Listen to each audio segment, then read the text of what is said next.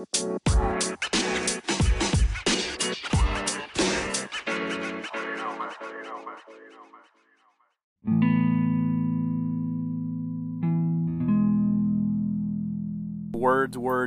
This is your host, Robert Tinajero.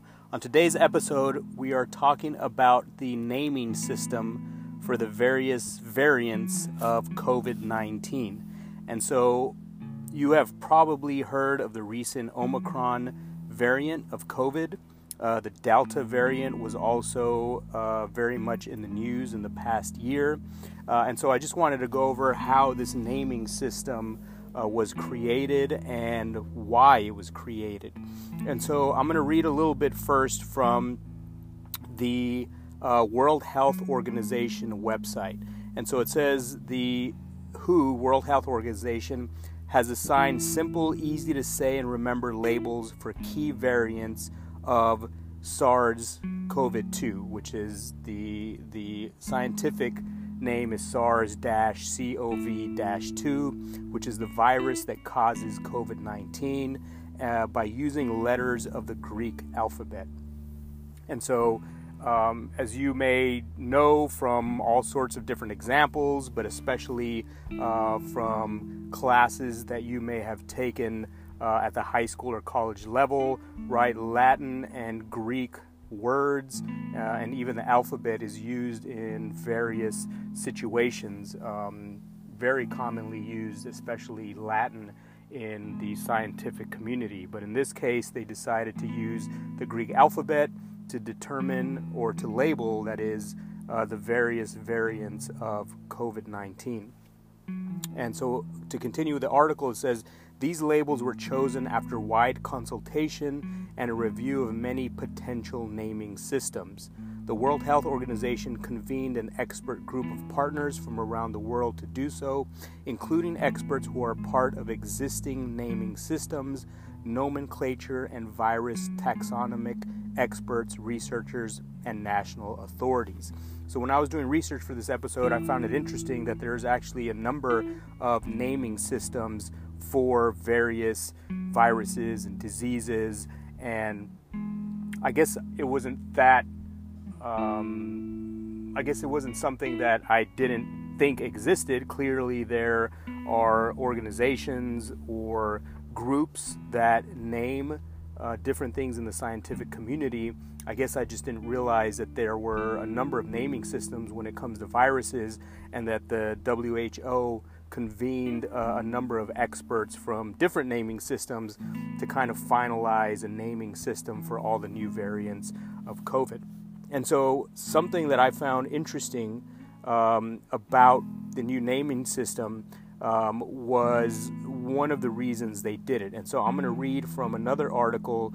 This is from nature.com, and the article is Embrace the World Health Organization's New Naming System for Coronavirus Variants.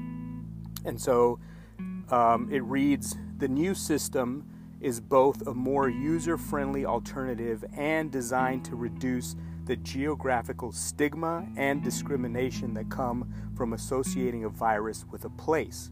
It's also important because when countries are singled out by news organizations that have millions of readers and viewers, governments can become hesitant. They might delay collecting data on coronavirus strains or announcing new variants to avoid what they perceive as negative publicity or the risk of being blamed for creating a variant. So I thought this was the most interesting piece of research that I found, right? And this goes back to the power of words and language and rhetoric, in this case, the labeling of new variants. And so I didn't even think about the fact that governments might not want to collect reliable, strong data on new COVID variants if they know that the new variant is going to be labeled after their country or their region. And so with the new variant, the Omicron variant, right, it would be much different if they labeled it the South African variant, right, which is where it was first detected.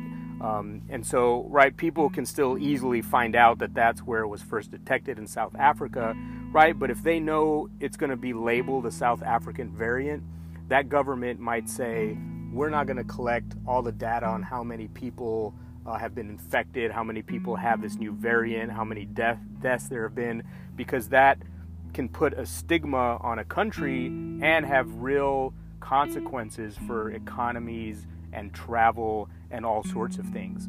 And so same thing with the Delta variant, right, which was also very much in the news. That is obviously coming out of this new naming system, which is connected to the Greek alphabet. And so with this naming, right, we kind of have the one, I don't want to call it extreme, but one end of the spectrum where you have the very scientific terminology that is used for COVID and for the variants. And then you have, on the other hand, the kind of ignorant, at best, ignorant, childish, and xenophobic labeling of COVID-19 as the Chinese virus, right? Chinese virus, or the even more ridiculous Kung flu that was used by some people early on in the pandemic. So those are kind of the two ends of the spectrum. The very scientific names that people will see in the media, that we'll read about. Obviously, the scientific community uses those labels because they give information about the virus. And then, like I said, on the other end of the spectrum is kind of the ridiculous terminology that has been used by some people for the COVID vaccine, and somewhere, I don't want to say in the middle, somewhere closer to the scientific end, but also thinking about how easily it will be for the public to remember different variants, is the new naming system that is connected to the Greek alphabet. And so currently, as of the recording of this episode, right, the Omicron virus is the kind of big variant.